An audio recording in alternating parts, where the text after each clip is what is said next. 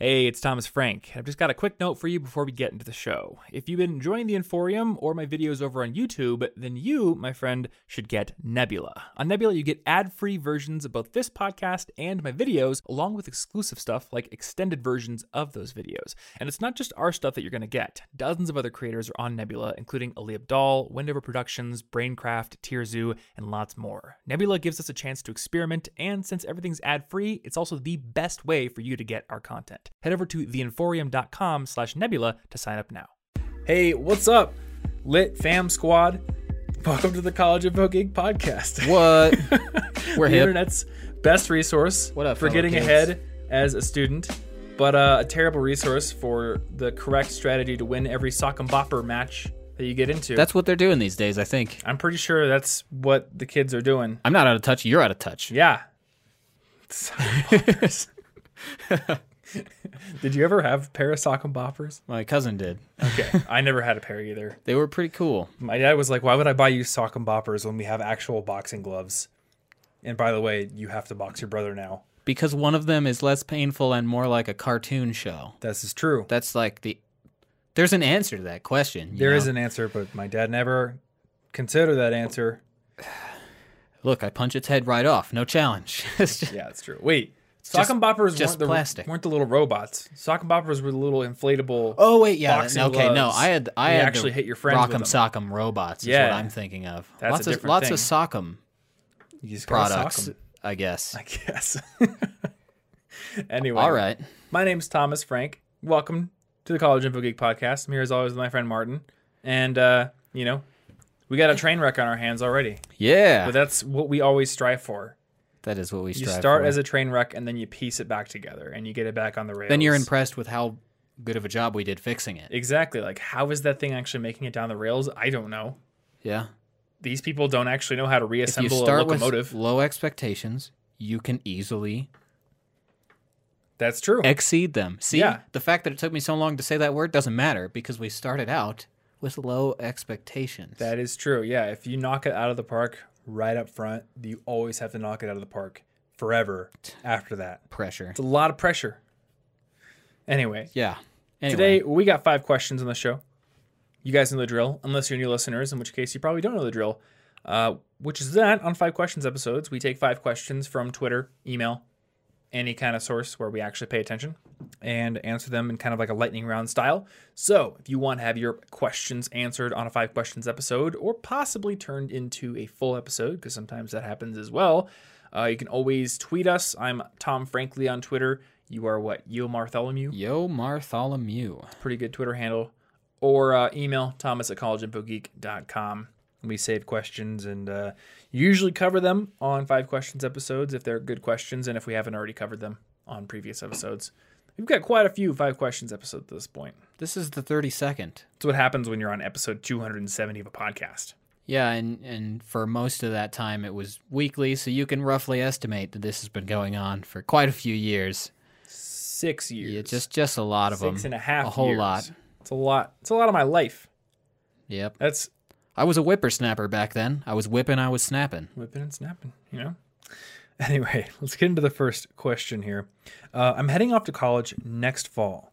Is it too early to start a personal website for myself?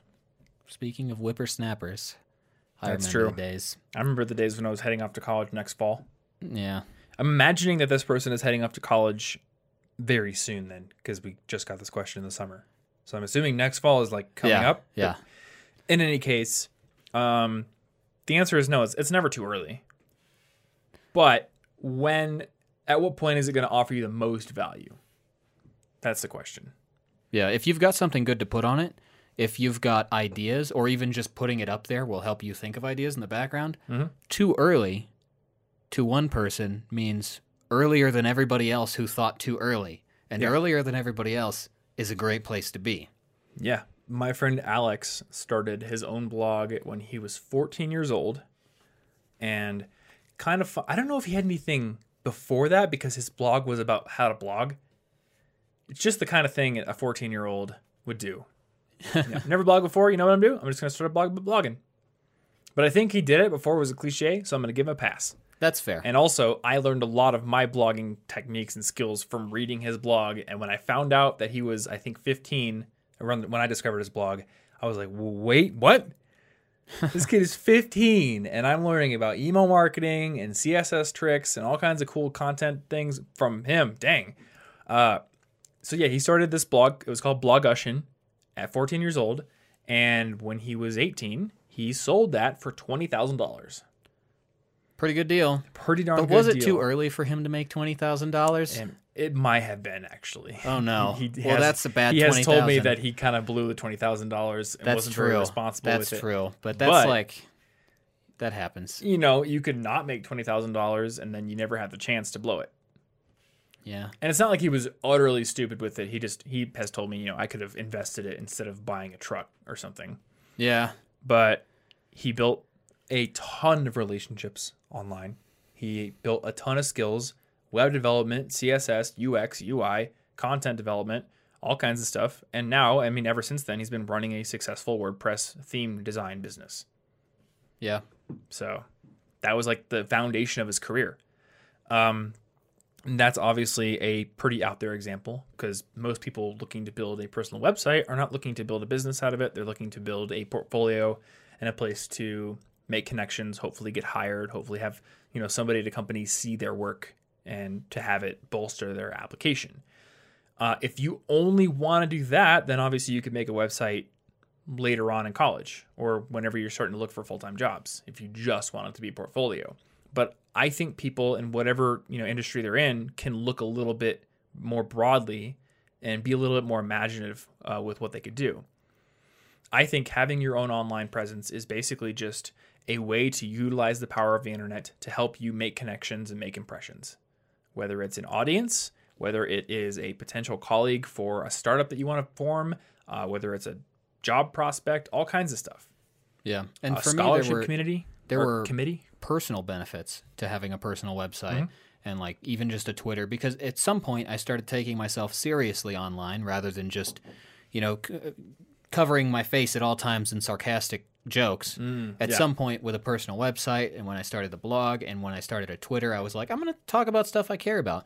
And even if nobody had ever looked at any of those things, to me, it made me start considering, wait, who am I and what do I care about? How can I take myself seriously? And I don't know that there was too early a time for me to start thinking about what I care about. Yeah. Yeah, exactly. No, there's some in-between ground here. So you could pay for hosting. You could pay for, a domain, all that kinds of stuff. You could totally customize your website, make it exactly what you want. That's what I like to do.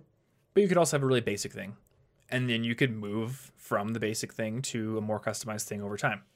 So the thing that I think that everyone should do the moment they think of it is to get a domain name.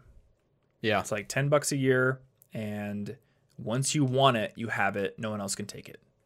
I have quite a few that I haven't even gotten to the projects for, but that's true. But they're my domain names now. Yep. And I definitely have some domain names that have just been sitting, waiting in the wings for a while. Yeah. But at the very least, I would get the one for your name or something close to your name. ThomasJFrank.com is mine. MartinBay.me is yours. I think I also have TomFrankly.com. Or maybe it's not me. I don't remember which one that one is. But I wanted to make sure that no one could take that. Someone did take ThomasFrank.com when I was a wee lad. Yep. So get that. You can always point it towards like WordPress.com free website or something for the time being. And then once you get to the point where you don't want ads on your website or you want to be able to do more with it, then you could get more into it. And we have a tutorial on our website for that. It'll be in the show notes. Question 2 then. How can I develop mental toughness? Mental push-ups. Like psychic push-ups? Yeah. And bend spoons with your mind? I feel like that's actually a thing in Psychonauts. Probably. If I'm not incorrect. Well, and in Pokemon, the psychics always bend spoons. So I think that is true. Probably one of the best exercises because all of them do it. Yeah. That probably is the way. Alakazam has spoons. They must mean something. That's true. And also in the Matrix. Well, that makes sense. There's spoon bending. So basically be a... Never mind. Okay, before I forget about real things, I'm about to move on. Spoon bending is the answer. It's bend spoons. No, the way you develop mental toughness is by exposing yourself to uncomfortable situations. The mind is like a muscle. And the more you expose it to things where you have to deliberately accept a lack of comfort, the more readily able you are to accept it in the next time. Yeah, discipline yourself and choose to do something that you know will pay off. But like maybe take cold showers, get the incredibly early military exercise class like you did. Ooh, that was a good one. Like every morning you got to wake up and be like, why am I doing this? And if you are developing mental toughness, the answer is because I'm going to, and I said I was going to, and that's what I'm going to do, even if I hate it. So the way that I like to do this is to basically create a situation where I'm forced to do the thing. Because everyone can say, take cold showers, wake up early, go to the gym every day, you'll be mentally tough. But tomorrow you're going to get that 6 a.m. alarm and you're going to be like, no. Yeah, you got to get through the first few steps first to get not taking this cold shower. So I think of this concept as like training wheels for your brain, because your brain can't ride the bike on its own yet. So things like signing up for the ROTC fitness class, or going to Farrell's Extreme Body Shaping, where I believe they make you do like a $300 deposit, and if you don't show up so many times, they keep it forever. Yeah. Like things where there are external expectations. You know, ideally where there's another person who's going to hold your feet to the fire, like a coach or something like that. But, you know, without that being an option, at least using something like a Beeminder or a habit tracker, or I don't know, like an online accountability partner, something like that. Have somebody turn off your hot water before you take a shower. There you go. Yeah. Something like that. You know, just find a way to set up systems that force you to do something that you know long-term you want to do because it's healthy, but short-term you don't want to do because it's uncomfortable. Yeah. And the more you do it, the more able you become to do it without the need for help, essentially. So, what are some more things you could do? We talked about cold showers. One of the biggest things that I did was control of my food, because back when you and our friend Clyde watched Fat, Sick, and Nearly Dead, and you guys were all like, I'm going to juice, and I'm going to get all these nutrients. My only take from that was, I've never really eaten vegetables in my life. That's probably not good. Let's get into vegetables. I'm going to follow a vegan diet for this month. I'm not prepped for it at all, but I figure if the answer is starving or figuring out how to eat vegetables, I will figure it out. Yeah. So then I just made myself do that through like a month challenge. But since then, and I was trying to figure out, like, I had some illnesses in college and I was trying to figure out what was going on. So I've tried so many different diet things for 30 days that at any point now, you could just tell me, I mean, other than water, don't say water, but you could be like, Martin, you're not allowed to eat this for 30 days. And I'd be like, okay. Yeah. Throw it away. I don't have any problem just giving up something now because I've done it so many times. Mm-hmm. Yeah, it's true. It also expanded my culinary repertoire, so it's just kind of a fun idea anyway to mix it up.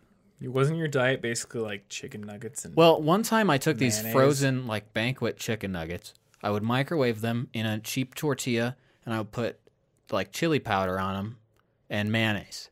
And that was dinner.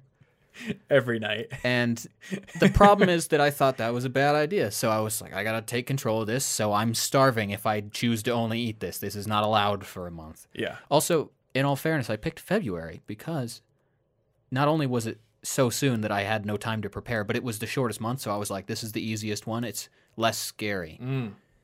So if you're, That's true. You know, it's just something that makes it less scary if you have to at first.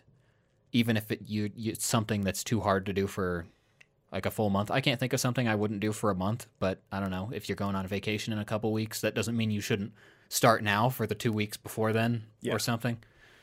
Yeah. Another thing you could do is find a way to cut off your paths of least resistance. So I'm guessing you probably got rid of your banquet chicken nuggets and mayonnaise during that month. Yeah. If you're having trouble actually reading or actually practicing an instrument because you just always reach for the video game console, find a way to, make it really inconvenient to do that.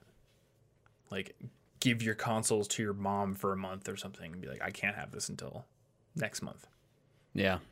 take it all, put it in some closet somewhere that you gotta go through a bunch of effort to get to. Put a big sign inside that says you're failing yourself. That way, when you open the door trying to steal it back out, and you're like, you get a chance then, and that chance is when you determine whether you're building mental toughness. Yeah.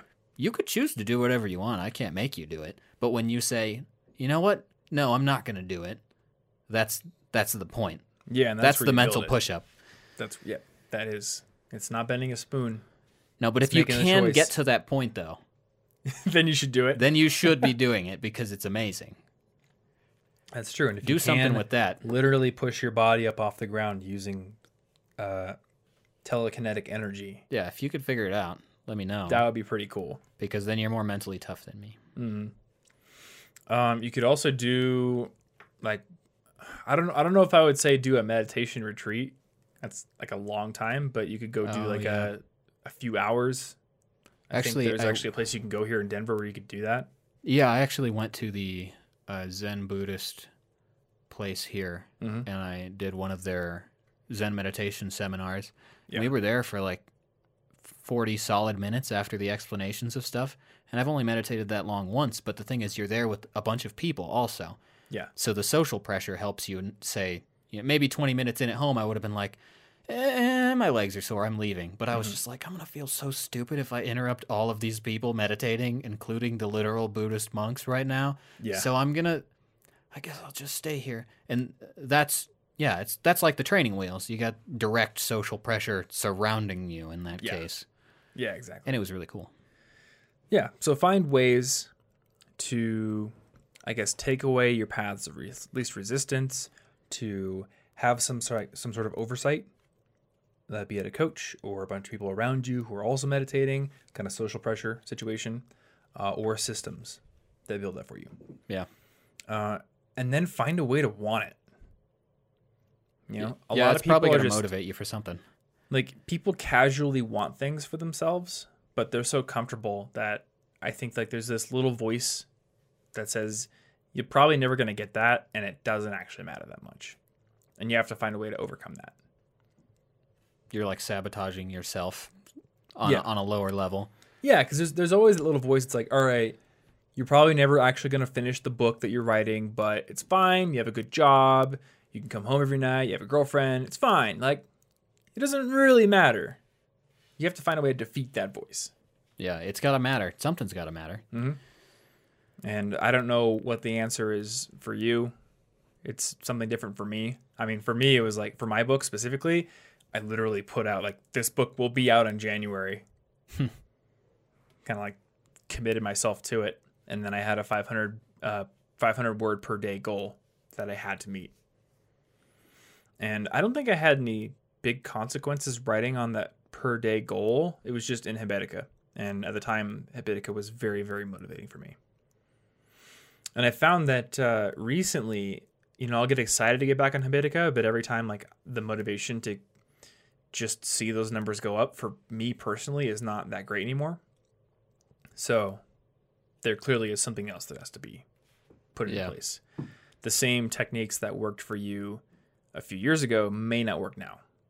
Or the same things that work for other people may not work for you. Yeah. And when you're trying to do this is going to be like regular exercise in a way, in that you should push yourself, but there's a point at which if you push yourself too far, it will like snap back and you'll relapse and you won't do anything. Like if I try to do the most, I don't know any exercise, P90X, I don't know how intense that is. If I try to do the most intense weightlifting routine and the most intense biking routine and the most intense reading routine, it may seem mentally tough, but once I snap past the point I can't do it, I'll probably do none of those for like 2 months while I'm relapsing to be lazy. Mm-hmm. You got to push to like just a little bit past where you're comfortable so that you keep doing it's for long-term gains. I remember when I was doing the ROTC fitness class, we had a running day. And we had several running days, but the first running day, we had gotten our 2 mile times. And so we had to run 2 miles and you got your time. And I think my 2 mile time was 14 minutes. I don't think I could do that. What, run 2 miles? Yeah, I'm pretty sure I couldn't run 2 miles. It's time to step up then. Oh no. It's time for you to learn how to run 2 miles. I'm a mental weakling. You could run 2 miles. Yeah, I mean, I would hate it like so bad trot. though. I would hate it so bad though. I don't like running, but I can still run 2 miles. I've only run 1 mile twice. Have you never gone out for a longer run? No. I hate running. I mean, I don't like running either, but All right, I'll work on that. mental toughness. Will I Martin. actually work on that? We'll find out. I don't know if you in the care next enough. episode of Dragon Ball Z. I don't know if you care enough. For me, it's like I would much rather go biking. So my big mental toughness goals are in cycling. I would rather be told to bike 10 miles than to run 1. 50 miles. You got to trade that for running 3. There's a conversion rate somewhere in there. Would I rather ride 50 miles or run 3 miles? I think I would rather ride 50 miles. Yeah, don't give me a harsh time limit, though. I don't think I'll make it without dying, so. Oh, no, I wouldn't. I wouldn't give you a harsh time limit. I would just say, like, do it. Yeah. Also, I wouldn't actually ask you to ride 50 miles because I don't think you've ever ridden 20. So I wouldn't just be like, boom, 50. No, I think it would be unreasonable. You got to work yourself up to it. Anyway, so I got 14 minutes for my 2 mile time. And based on everyone's mile times, they sorted you into different running groups. So there was group A, B, C, D, and E. And they put me into group B, which was composed mainly of guys that had like 13:30s, 13 minutes. So I was like, I think I was like right on the cusp of going into C or B. And they said, you're in B. And B was incredibly challenging for me. I was back of the pack. Couldn't keep up with the other people, but I could just barely keep up. Meaning, once we got to the end of our run, like maybe like 2 minutes before the end, I was probably 50 feet behind everyone else, but I could still see them. And I could still like reasonably keep up. I mean, I was feeling like I was going to die, but I was able to keep up to the point where I almost finished with the group. Had they put me in A, they would have just blazed past me. Like I would have been left in the dust, and eventually they would have gotten so far ahead that I would have been like, this is pointless. I'm going to quit. Yeah, there's no motivation if you're so far from success that it's not going to happen. And had they put me in C, it would have been too easy. So I'd just be like, this is not really helping me grow. So by putting me in B, it was like just enough of a challenge. I was losing, but I wasn't losing by too much. And I was like, I can keep up. I can finish this with my dignity intact. Yes, I'm back of the pack, but at least I'm still part of the pack. Yeah. I'm the straggler. I'm the Russell. Oh, no. But, at least I didn't die in a tar pit. So, yeah, find a way to challenge yourself to that degree where you can still see everyone else's back. They haven't, totally left you in the dust. This week's episode of our show is brought to you by our friends over at Skillshare, which is an excellent learning platform that can help you boost your skills in a ton of different areas that could both increase your career prospects and also make you a more creative professional overall. They have courses in tons of topics, including web development, graphic design, video production, video editing, digital animation, productivity, marketing, business skills, all kinds of stuff. There are more than 28,000 courses on their platform, and you can get unlimited access to them for just one low monthly subscription fee, including a class on building a productivity system, which I made just for you. It is called Productivity Masterclass, How to Build a Custom System That Works. And because we are talking about this in July, I know back to school is right around the corner, and I know something that helped me out immensely going into college as a freshman was going into my first day of classes already having a to-do list, a calendar, a well thought out email system, a well thought out file management system, a well thought out note-taking system. All of these things were in place before I started my first day of classes. And what this meant was that I didn't have to think about getting organized when I already had homework on my plate and due dates to deal with and exams coming up. The system was in place already, and all I had to do was put things in it and keep it maintained. So if you want to make sure that your system is also well built, well maintained for the classes that are coming up, you might want to go take that class. And once you have taken it, once you're signed up and have your membership, again, you've got unlimited access to more than 28,000 other classes on the platform. And the best thing is that all of these classes have a very active component. Every single class has a project that you can sink your teeth into, so you're learning actively while you watch the course material. And if you have questions or want to get feedback from other people, there's a discussion section in the classes as well where you can get feedback from the teacher as well as other students. So if you want to get started, you can actually get a 2-month free trial by going over to Skillshare.com/geek and signing up. Once again, Skillshare.com/geek to get a 2-month free trial of Skillshare with unlimited access to the platform and unlimited learning. Huge thanks, as always, goes out to Skillshare for sponsoring this episode and being a big supporter of our show.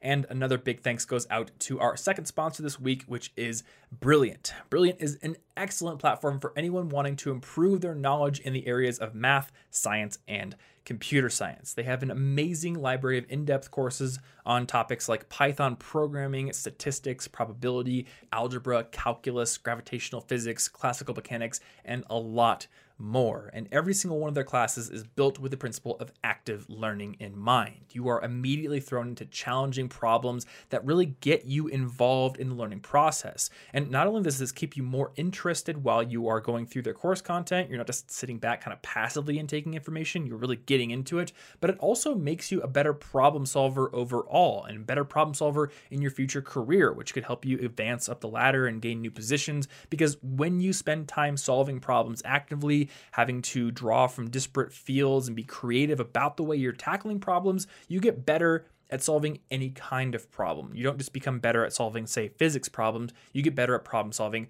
overall. And speaking of solving problems, in addition to that library of in-depth courses, Brilliant also has a feature called Daily Challenges, where every single day they publish new daily problems that you can sink your teeth into, and these are problems that exist across a wide variety of subjects. So not only can you make learning a daily habit by going into them and solving them in 5 or 10 minutes, but you can also expose yourself to new topics, new areas of science and math and computer science that you might have not explored before. Maybe you're kind of stuck over on physics, maybe you're kind of stuck over on algebra and you haven't really dealt with gravitational physics before. Maybe you haven't really dealt with probability before. Well, these daily challenges can really get you interested in new topics, can kind of broaden your horizons. And when you do get interested in something, you can again go into their library of courses and start learning about it more in depth. Now, with Brilliant's free account, you get access to new daily challenges every single day, which helps you to, again, make learning a daily habit. And if you do want to upgrade to their premium subscription, you're going to get access to the entire archive of all daily challenges that have come out since the beginning, plus all those in-depth courses as well. So if you want to get started, then head over to brilliant.org/collegeinfogeek. And if you were one of the first 200 people to use that link and sign up, you're going to get 20% off that annual premium subscription. Once again, brilliant.org/collegeinfogeek. And huge thanks goes out again to Brilliant for sponsoring this episode and being a supporter of our show. Now let's get back into it. All right. This one's for you, Martin. Yes. Do you have any advice for someone trying to disconnect despite having a computer-centered job and hobbies that are all pretty much online? Are we condemned to this virtual playground forever? Now, mostly I just really liked the wording in that last question. It's very dramatic. Are we condemned to this virtual Are playground? we condemned? Forever. I love it. No, we're not. That's the answer. So basically, I was at this point a lot. Most of my stuff is computer-centered. My job is computer-centered. Most of my hobbies are too. But that's also why it was incredibly freeing for me to pick back up piano and to get into photography and choose not to edit my photos, which would have turned photography into a computer skill again. So I rely entirely on like natural lighting, partially because that's artistically challenging for me, but partially because I don't want it to be a computer skill. Yeah, if you were dinking around with color grading and stuff, like you'd probably be in Photoshop more than you'd that be would be taking it would be photos. unhealthy for me. I think I would get to a very unhealthy point editing those. But so I would actively look for hobbies, I would say, that do not involve it. But also I make a point to pretty much go outside whenever I get a chance when I'm taking breaks. Even if it's just like I've decided I'm going to drink this water from the fridge, that I get this cool sparkling water. I'm going to drink it. You know what I'm also going to do? I'm going to drink it on the balcony instead. Or I'm going to drink it while taking a walk around the neighborhood. Or I'm going to take any small excuse I have to get away from the computer and the video games and the electronics. Because if you have to work on them, and you know, it would be a position of privilege to just say, throw your computer out. You'll never need it. Be a guru. But if you still need it, you can spend a decent portion of your day without it. Or if you can't, even maybe on weekends or days off, you're like, I'm going to go hiking. Or I'm going to go spend a significant amount of time going on a picnic if you're less active, but you still want to go outside. You just have to find some way to do it. But especially finding other hobbies that take you away from it. That way you're kind of accidentally away from the electronics when you're into your new hobby. Yeah. I think that's the biggest thing, is just exploring new hobbies. Because I know you've been there. I've been there. you're really into video games and you're like, what else would I do with my free time? Yeah. I remember, being really into video games earlier in my life and thinking like, what did people do in the olden days? Like They turned before butter. video games were invented, was everyone just bored all the time? Like, what do they do? And of course, that's a ridiculous thought to have. People had fun before the invention of mass media and TVs and radios and all that. They sat around and talked to each other. They went for hikes. They played basketball. They played sports. Bowling's been around since the days of the ancient Egyptians. People have found ways to entertain themselves. It's just that video games are designed to be so gripping. And we did a whole episode on, video game tactics that keep people motivated to play them, that you can start to think like, this is the most fun thing I can think of. What else would I do? Yeah. But yeah. Once you start checking out some new hobbies, you realize like, wow, there's actually a lot to this hobby. It seemed kind of boring on the surface compared to this cool video game over here, but it's actually very involved and there's a lot to it. Well, and that's really the problem. Like, the video games are designed to give you that reward as soon as possible. Mm-hmm. But the other hobbies, like photography, that took a little bit before I could figure out if I was really into it. I think, a lot of hobbies that aren't video games, you got to push through hide, the entry level. Like, they hide their nuance under the surface. I mean, Photography's photography a great one. could easily seem like, what do you just, everybody can point and click, buy a camera and do. It's not that exciting. Mm-hmm.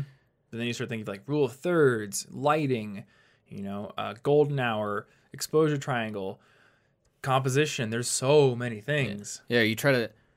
The first thing that got me really interested in macro, where I like to take the really close-up insect photos, is that when I was walking around with Ashley's, one of her old point-and-shoot cameras, because I was just like, well, I'm not going to buy a camera first. I'm going to try this on this lesser capable one. Yeah. But there was this little ladybug and an aphid, and I was like, I really want to take a photo of this because the ladybug was missing a wing. Basically, it looks like they just had a war and the ladybug won.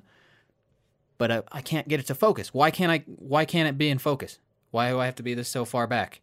And then I realized photography isn't just going out there and clicking stuff. There are very physical limits. Yeah. Depending on your lens, depending on what you're doing, and depending on the lighting. And you've got to figure out, how do I actually solve that? And until you run into a photo you wanted, but you failed at, it's hard to see that there is a lot going on under there. Yeah. Or for my case, probably my biggest hobby is guitar. I'm playing music in general. And I was just thinking today about all the combinations of sounds that I can get with the pedals I'm using. It's like mind-boggling. There's infinite things I could learn how to do. And, again, like when you're playing a video game, I think a lot of the complexity and the interesting elements of it are just kind of like presented to you. And with physical hobbies, you have to dig a bit, but that complexity is there. Yeah, like chess doesn't seem fun until you start getting into what's behind the strategy. Mm-hmm. Because before that point, you're just like, well, okay, I just move stuff and then I lose. That's the game, right? It's not. Yeah, it's not great. Yeah. If you're playing Overwatch, everyone's like, here's the meta. We'll just tell you. Chess, you have to go discover it. Yeah. So go discover new hobbies. And if you don't know how to, go to meetup.com and sign up for some meetups. Yeah. And if it's a little weird at first, that's no problem. I was probably too early in taking my adult classes when I went to take photography classes for the first time because everybody else in there was decades older than me. And I was like the only person who was like, I wasn't finished learning yet. I just got out of college, but I was like, I want to take this. Mm-hmm. So I was definitely age-wise isolated, but don't let that discourage you. It's cool to want to learn that soon again. Or that soon in general, because I do not regret taking those at all. Mm-hmm. And I've gotten much farther with my photography from classes that I initially felt weird and isolated in than I ever would have thought if I'd just been like, oh, this isn't the right vibe for me. I'm leaving. Mm-hmm. And I think it might also be useful to define checkpoints for yourself. Because, again, the great thing about connected hobbies, like video games, all that kind of stuff, like it sort of hand holds you a little bit. Video games like, hey, you beat this level. You leveled up. You got this piece of gear. Great job. Yeah, the small wins part of the of the podcast episode. For photography, it's like, where's the progress? Well, you got to define it for yourself. Yeah. And like I can go look at your Instagram and see the definite progress, but maybe you didn't see it when you were doing it. Yeah. And I think for you, it was like 30-day challenge of getting one out every day. That was like the first thing. But yeah, and then it turned into like 6 months instead. Mm-hmm. And now I bet you there's probably other things that you're using as kind of markers for progress. Like I know right now you're trying to get a really cool balcony photo. Yeah. Which is totally different than all the macro stuff you've done before. It's very different. So that's like a totally different journey. It's like a cool expansion of your talent. Yeah, we shall see how that goes. Mm-hmm. Yeah, I'm pretty excited to see it. All right. Question number 4. How do you know when it's the right time to quit a job? This is the hardest question here. Whatever time, like, shows your boss who's boss the best. Just so you can be like, oh yeah, I quit. Like the most argumentative time. That's my advice. It's right before the boss and the police come into the office to escort you off the premises and fire you. Right before that, you got to yell, I quit. Then you're safe. You got to get the You've last word. got immunity then. Yep. I think. I quit. I was embezzling money, but I quit. So. Yeah, but this is a difficult question because yeah, quitting a job comes with a lot of pressures. Obviously, finding a job is stressful, especially if you're trying to pivot into a different career. Money is obviously a huge pressure here. Yeah. I had to quit my job when I injured my hands, and that was a terribly hard decision because I was like, but this is how I'm making money to pay for medical costs. Yeah. So, I couldn't just say I quit right now. There's clearly thought behind it. So there are a few factors you have to consider. Factor number 1, have I stopped growing in this job? Am I completely stagnant? Factor number 2, what sort of opportunities do I have if I quit this? Like, will I be able to find something relatively quickly? Factor number 3, what is the financial reality? Because if you're living paycheck to paycheck right now, it's harder to justify leaving the job that is paying your expenses than if you have $50,000 in the bank, your monthly expenses are $2,000. Like, you could just chill for 2 years if you needed to. Yeah, if you're living paycheck to paycheck, the answer to the question is when you've been given a different one. Mm-hmm. So, that could be the answer depending. And what is your ability to cut back on your life's expenses if you needed to quit for some reason? The guy I know, Lewis Howes, who is very well known now, obviously has millions of dollars. I remember him telling his story at a conference I was at where I think he was like a semi-pro football player or something like that. I don't know if he was in the NFL, but he was a pro athlete. Got injured, and because of his injury, that ruined his pro career forever, or ended it. And he said, like, for 9 months, he slept on his sister's couch because he just didn't have money. But during those 9 months, he started building this business, connecting people on LinkedIn, eventually started doing networking events in cities based on LinkedIn marketing, started charging for those, and then kind of like built a whole business off of that. And that's how he got started. So for him, and it was kind of like forced quitting because when you're a pro athlete, if you get seriously injured, you're just kind of done. You don't really have the choice to say whether or not you're quitting. You're just like no longer viable.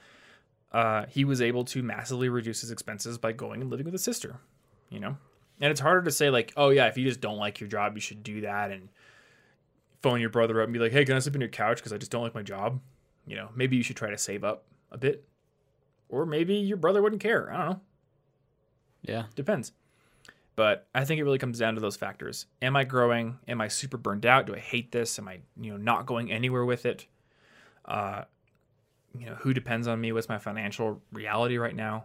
And what's the likelihood that I'm going to be able to get something else going fairly soon if I quit this job?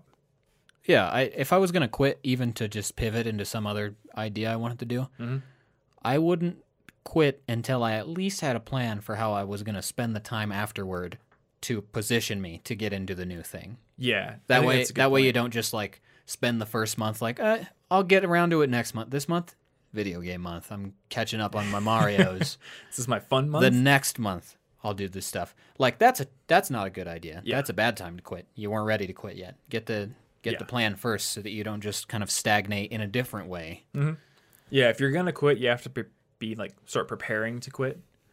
And then depending on how you prepare to quit, you have to think about the very real possibility that your current job will find out you're trying to quit and fire you before you do.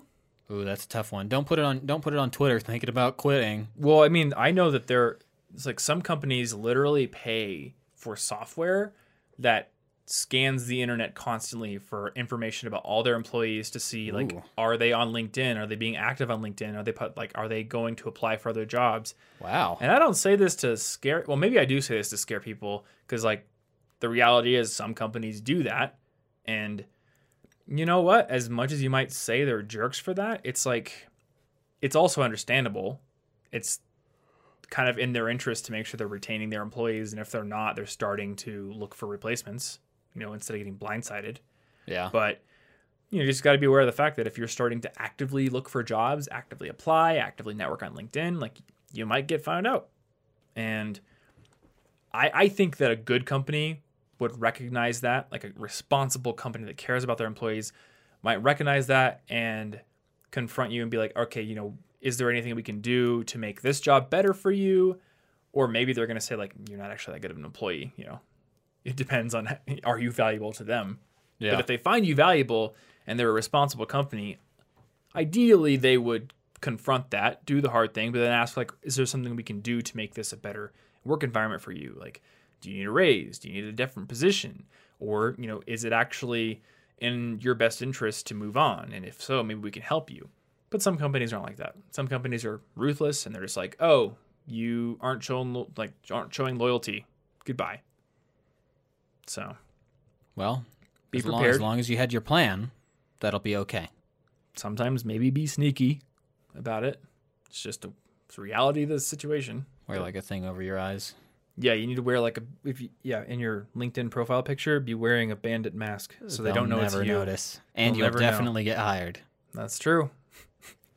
My Venmo picture is me wearing your highwayman mask.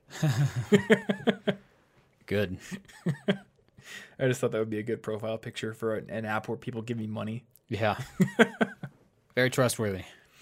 Anyway, hopefully that clears things up a little bit for anybody thinking about quitting a job. One more thing about that one. I forgot to mention one additional factor, which was quite important for me. Are you actually contributing to the company? And this was the reason that I quit the web development department at Iowa State, because I just knew, like, everyone else there knew what they needed to know, and I was several years behind. I could just tell, like, if I stay here, I'm only going to be able to do like these tiny maintenance tasks, and unfortunately, I'm just not at the level where I can realistically catch up to where all the other programmers are to be useful and to do interesting projects. So I made the call to leave, both for myself, but also for them. Yeah. It's weird how I did like the exact same thing, but with a different job, also web developing on campus. Yeah. Sometimes they hire you. Sometimes, like, it's not you being dishonest. It's not them being dishonest. It's just like you both legitimately think you're a good fit. And then you realize, actually, I'm not. Crap. Yeah. And at that point, both you and me were in the position to quit because we were still students. Yeah, it made it a little easier. Like the hugest thing in the world. But, that was the thing for me. It was a consideration. All right, last question. How does one prepare for an oral exam? I study what amounts to lit and classics in the U.S., but most of my exams are in oral form with broad or detailed questions depending on the professor. So the main thing that I took from this is that obviously one of the differences is that it's not written, it's an oral exam. But the other difference here is that the questions might be more broad or detailed, and they're not multiple choice questions necessarily. Yeah. It sounds like maybe it's more of a, do you fully understand this topic, rather than did you memorize stuff from the study guide? In a situation like this, one, if you're scared of the speaking part, I mean, obviously there's a lot of, we've got some anxiety stuff to talk. We've got videos and podcasts and articles on that. We can find some of those and link to them and get practice with that sort of a thing. But for understanding the topics better, I think it would be a good idea to obviously actually do your readings, but maybe try to do something that I've done a few times to practice language, which is just take your webcam or your phone, I guess. Now a phone would be a really easy way to do this. Just record yourself explaining the topic as if you were explaining it to a friend, or explain it to a friend. Mm-hmm. But try to record it. That way you can play it back and then hear, okay, actually what I just said there was a jumbly mess. And if that's true, you may not fully understand that section if you can't express it very well. And even if you do understand it and you can't express it well, you're still not going to get the points because the teacher needs you to express it well. Yeah, I mean, sometimes you have to think through how you're going to answer something, and your first go at it is a mess. Yeah, and it's going to be hard to practice. Like multiple choice, it's largely just, can you memorize these facts? But for truly understanding in depth something, you're going to want to go over it several times and be able to explain it to yourself, to someone else, in simple language and in the language using the correct vocabulary, depending on your audience. Yeah. Yeah, I mean, even for videos, I do this a lot. I'll pull my phone out and I'll just selfie record myself either going over the script or just brain dumping ideas so I can make a script later on. And obviously, it's never the footage I use, but sometimes it's needed to get the actual footage on the camera. Yeah. It's just a preliminary, lower pressure way to practice delivering that information. Because it's different when you're writing, right? When you're writing, you can sit there for as long as the time limit allows and kind of piece together what you're going to say. It's like a very, asynchronous process. You can take an hour to write something that would take 5 minutes to read. And you don't need to know it. You could be pulling it all actively from the resources and then just forget it the second you write it down. Or, even in an exam, right? You have to remember it, but it's still, again, asynchronous. But during an oral exam, it's not. Like, they are listening to you in real time. So you need to know the material well enough to deliver it in real time. Yeah, and I think one thing... So also the way I read when reading a foreign language might be helpful here, because the first time, if I read a page of Spanish, I'll read a page or two, write down the vocabulary or the stuff I'm curious about, like, wait, what happened there? Something happened here and I didn't understand it. But I'll read it through, get familiar with all the vocabulary I'm missing, then read it again. And the second time, it makes so much sense. I'm reading for, like, fluidity and fluency. Suddenly it makes sense. So if you do the same thing, say you're reading about, like, Roman mythology or something, then you read the first time, maybe make some notes like, that might be important later. Is that guy important? Not sure. We'll find out. And then maybe some questions, like what did they do? Why was this brought up and how do they connect with that guy I read about earlier? They said something and it might have connected. Then read through it a second time and you can put the pieces together now that you're more familiar with the topic. Because some of the higher level ideas, if you don't have a base level of, like if you don't understand how to put the small Legos together, you know how they work, how are you going to build a giant sculpture? You're doing all this weird vocabulary and these philosophical concepts and linguistic terms, and you need to understand the actual terms, but then you need to go back through to get the big ideas that the terms make. Yep. Yeah, good point. All right. I think that does it. Did we pass our oral exam? I think we did. Okay, cool. That's good. I just realized that I need to drink more water today. I have not had a whole lot of water today. Feeling a little dehydrated. Well, don't do that. Yeah, I want to get hydrated. So I'm going to wrap this podcast up and get some water. If you want to find the show notes for this episode, you can go over to cigpodcast.com/270. Right? I think so. Episode 270. Yeah. It's a lot of episodes. That's really high. You can also go to cigpodcast.com. No slashes, no numbers if you want to subscribe to this podcast. So if you're just listening to it in the browser or listening to it through your neighbor's window, maybe you should not stalk your neighbor's house so closely. And also go to cigpodcast.com where you can subscribe on Spotify, Apple Podcasts, Google Podcasts, or YouTube. And if you want to support this show, a great way to do so, if you have an Apple device or if you have iTunes on your computer, is to go over to Apple Podcasts and write us a rating and give us a 5-star review. We always appreciate those. They give us great feedback on what we're doing, and also it helps bump the podcast up the rankings over on Apple Podcasts. Beyond that, if you want to just share this podcast with a friend, maybe they will start listening to it and become a fan as well. But as always, thank you so much for hanging out with us, and we'll see you in the next episode. Stay cute.